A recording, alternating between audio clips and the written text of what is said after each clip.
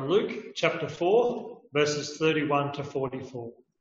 Then he went down to Capernaum, the town in Galilee, and on the Sabbath began to teach the people. They were amazed at his teaching because his message had authority. In the synagogue there was a man possessed by a demon, an evil spirit. He cried out at the top of his voice, "Ha! What do you want with us, Jesus of Nazareth? Have you come to destroy us? I know who you are, the Holy One of God." "Be quiet," Jesus said sternly. "Come out of him." Then the demon threw the man down before the wall and came out without injuring him. All the people were amazed and said to each other, "What is this teaching? With authority and power he gives orders to evil spirits and they come out." And the news about him spread throughout the surrounding area. Jesus left the synagogue and went to the home of Simon. Now Simon's mother-in-law was suffering from a high fever, and they asked Jesus to help her. So he bent over her and rebuked the fever, and it left her. She got up at once and began to wait on them. When the sun was setting, the people brought to Jesus all who had various kinds of sickness, and laying his hands on each one, he healed them. Moreover, demons came out of many people, shouting, "You are the Son of God." But he rebuked them and would not allow them to speak, because they knew he was the Christ.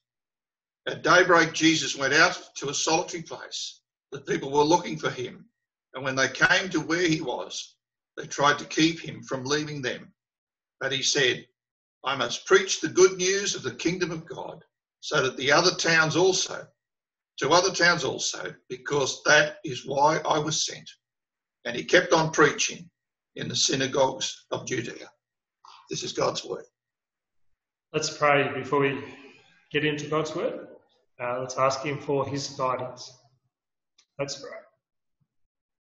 Lord Jesus, we pray that as we look at your word this morning, your Spirit would be leading us, it would be quietening and directing our hearts so that we would hear what you have for us this morning, that we would not be distracted from all the things that try and pull us away from the good news.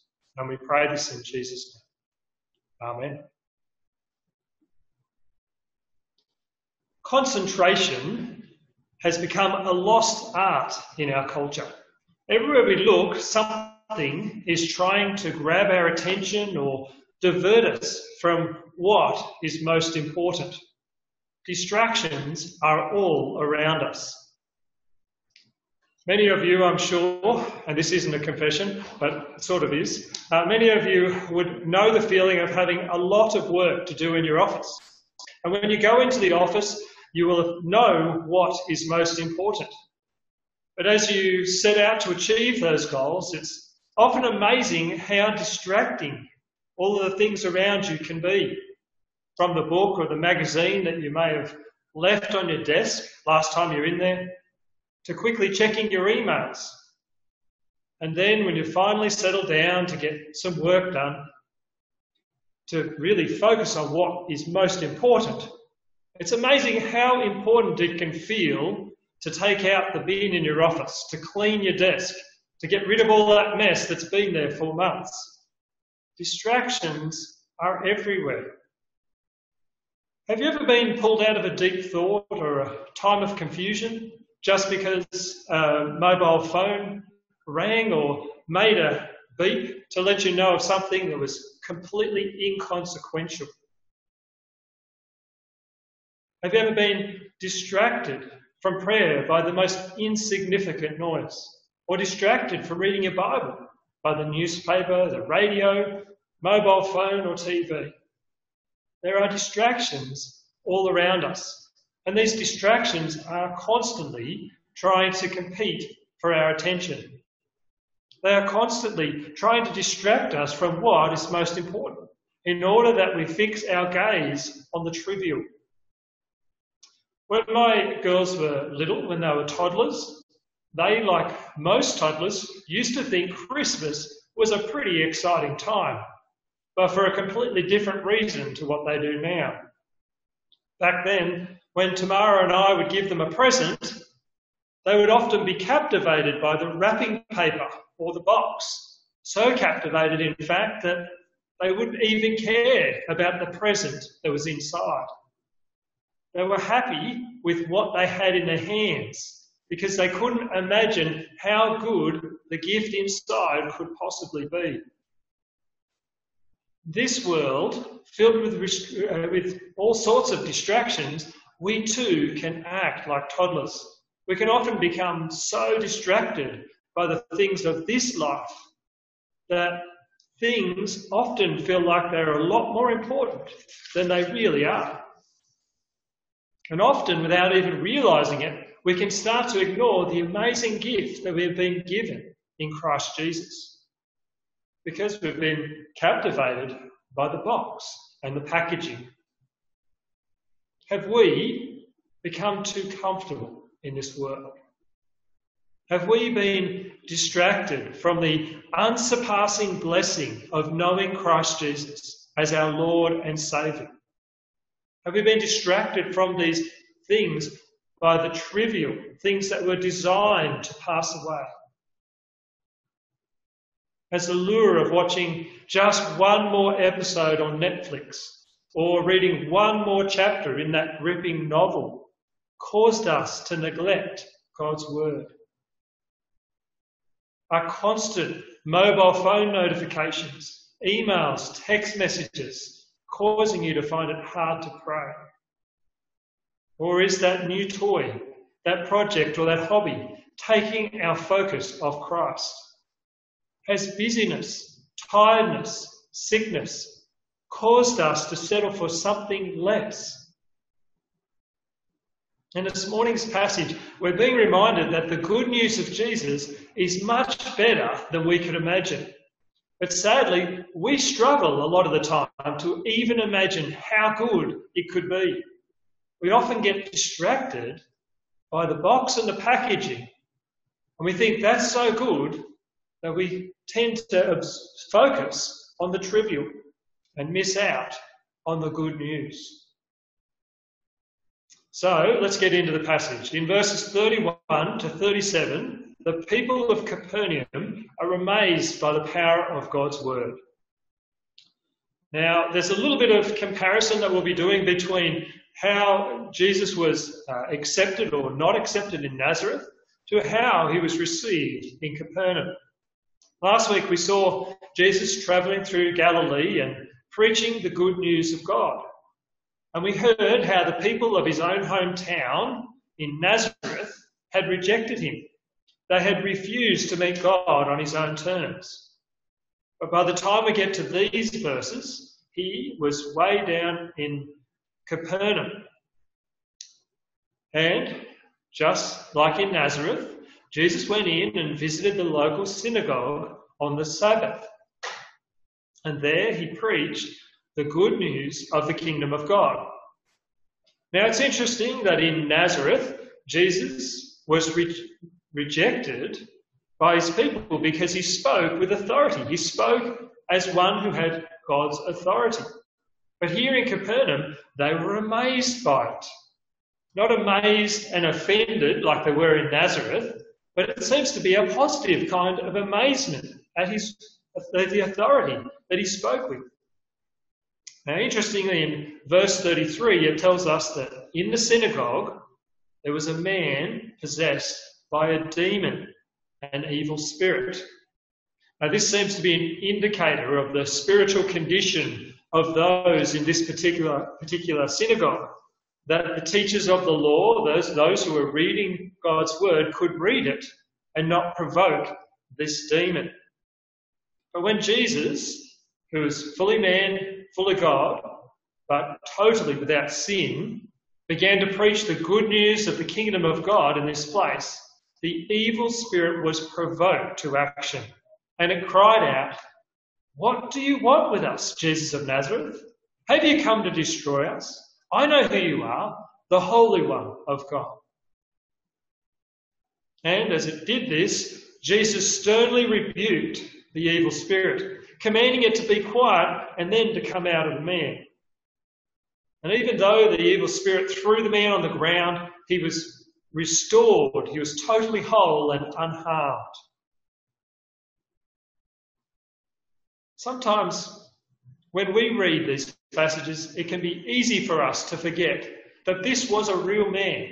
This was a real historic event. This was a real man who had been possessed by this demon beyond his own will. It was controlling him. This was quite a scary thing. It would have been a scary thing for the teachers of the law and the Pharisees to behold. They would have realised how far beyond their power and their control this was. And so, not surprisingly, all of the people were amazed, and they wondered among themselves, what is this teaching? With authority and power, he gives orders to evil spirits, and they come out.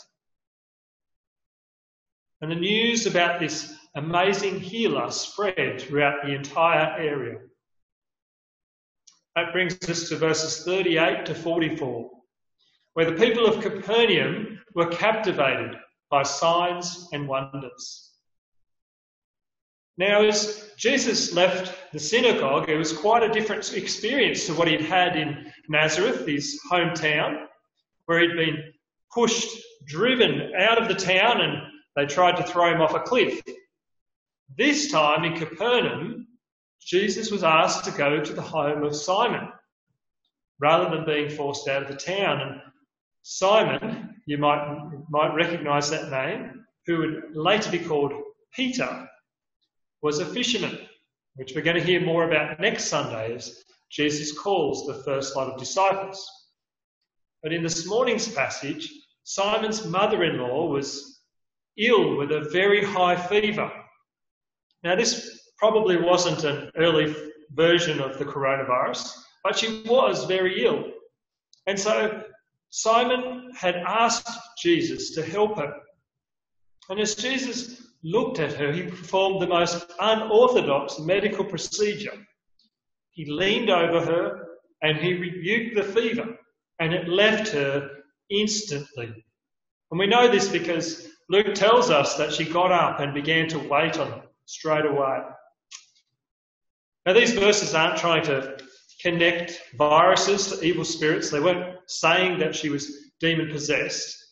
But it is displaying Jesus' power over his creation, his ability to drive out sickness, to restore, to make whole. And just as news about how Jesus had healed the demon-possessed man in the temple spread quickly, so this news must have also. Because it wasn't very long after this that sick people were lining up out the front of Simon's house, keenly hoping that Jesus would heal them. By this time it was on sunset, it was on dusk, the sun was beginning to set. And as Jesus laid hands on them one by one, he healed all sorts of different sicknesses. Now, there must have been quite a large crowd of them, because Jesus continued to do this all the way through to daybreak. And as Jesus did it, he also healed more who were demon-possessed.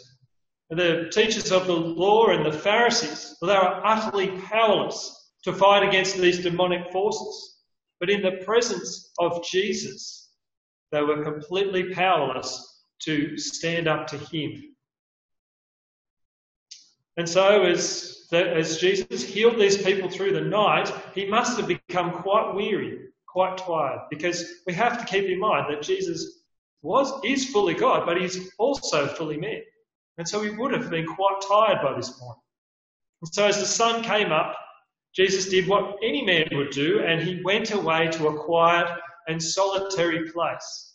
He went away just to get a little bit of space, and no doubt to pray to the Father. But when the people realised that he wasn't there with them, they went out looking for him. And when they found him, they tried to keep him from leaving. Now, this phrase is very important for us in understanding their motives, how they had received Jesus. The people in Capernaum seem to have been welcoming to Jesus when he was in the synagogue. They seem to have been pleased to have this amazing healer among them. They recognised his power and his authority. but they tried to keep him from leaving. They tried to keep him for themselves. We see that they really didn't understand how good the good news of Jesus really is. They were happy with signs and wonders, with the box and the wrapping paper. They did not want the show to end. They didn't understand how good the good news of Jesus really is, how it is bigger than their experience in the right here and the now. And that he, Jesus, had to take this good news into the world to share it with all mankind.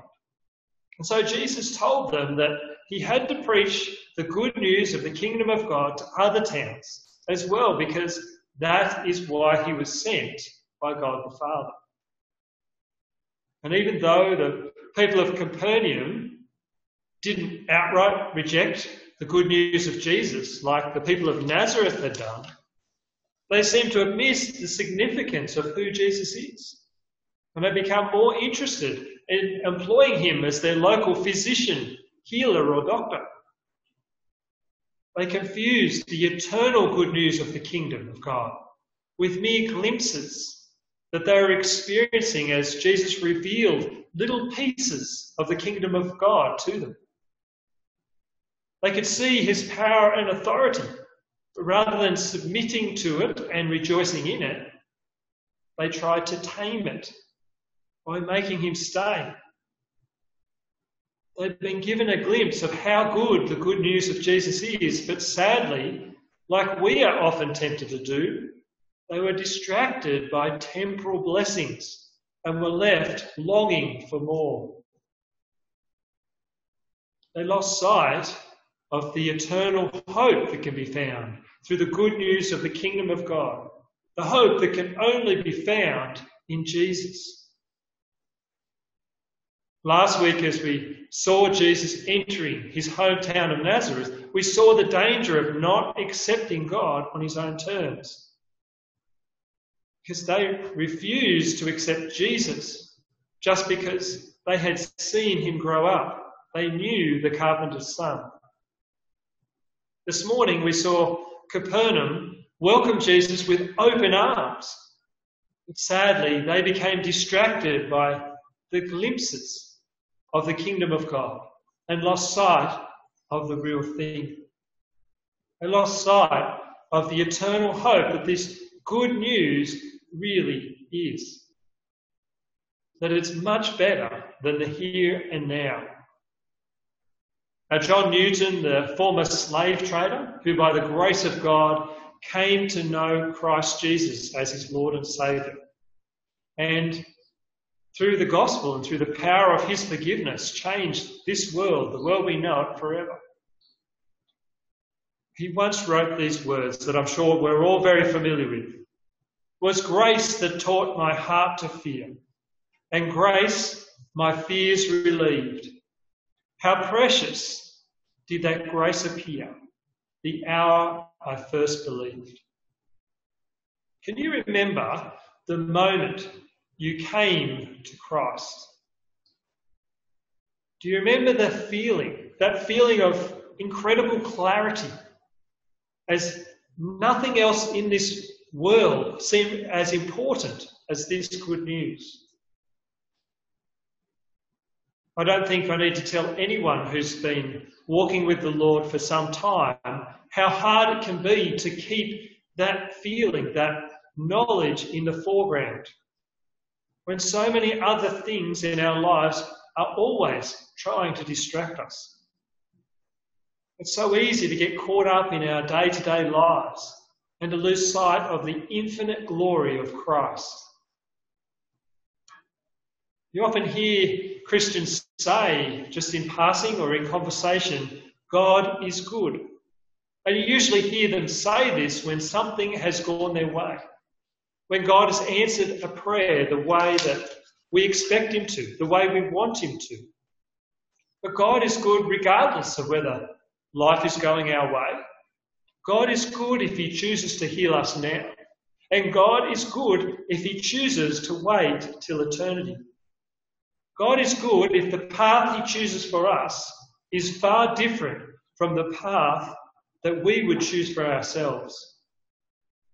The good news of Jesus, likewise, is far greater than we could ever imagine. The good news of Jesus is far greater than any kind of health plan or any kind of get-out-of-jail-free card. It's far greater than prosperity and wealth, any kind of temporal blessings we might experience. It's far better than youth and beauty, because all of these things will pass away. The good news of the kingdom of God is a news that will never pass away, joy and hope that will never fade. As Simon, who we read about in this passage, who would later be called Peter, wrote, after he had seen Christ's glory for himself, after the Holy Spirit had opened his eyes to the truth of this news, after he ripped open that present and saw the good news for himself, he wrote these words: Christ, in his great mercy, has given us new birth into a living hope through the resurrection of Christ Jesus from the dead, and into an inheritance that can never perish, spoil or fade, kept in heaven for us. So this morning, as we reflect on how precious this grace appeared to us on the day of our salvation, may we not be distracted by all of the things that try and pull us away, that try and take our focus onto things that are passing away. And may our faith not be blessed on what God can do for us in the here and now, but on what God has already done for us through Christ Jesus. Because the good news of the kingdom of God, the good news of Jesus, is far greater than we can imagine, far greater than the here and the now. Let's pray and give the Lord thanks for the good news, Jesus.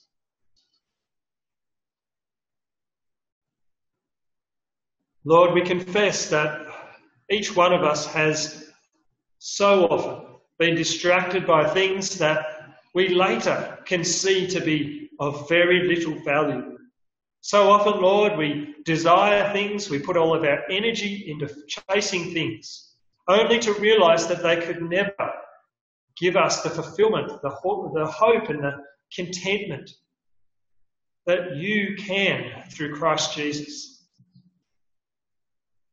Lord, we pray for each one of us this morning, Lord, that you would direct our hearts to you, that you would help us to remember the clarity that we once had about the good news of Jesus, that it is so much better than we can even imagine. Lord, we thank you for the hope we have in Christ Jesus. We thank you that it will never perish, never spoil, never fade, that no one can ever rob it from us, because you are keeping us, that we are sealed by your Holy Spirit through faith in Christ Jesus. And Lord, we pray that throughout this coming week, that you would help us to keep our eyes on Jesus and to put away those distractions so that we might bring you all the glory and honour and praise that's due your name. And we pray this in Christ Jesus' name. Amen.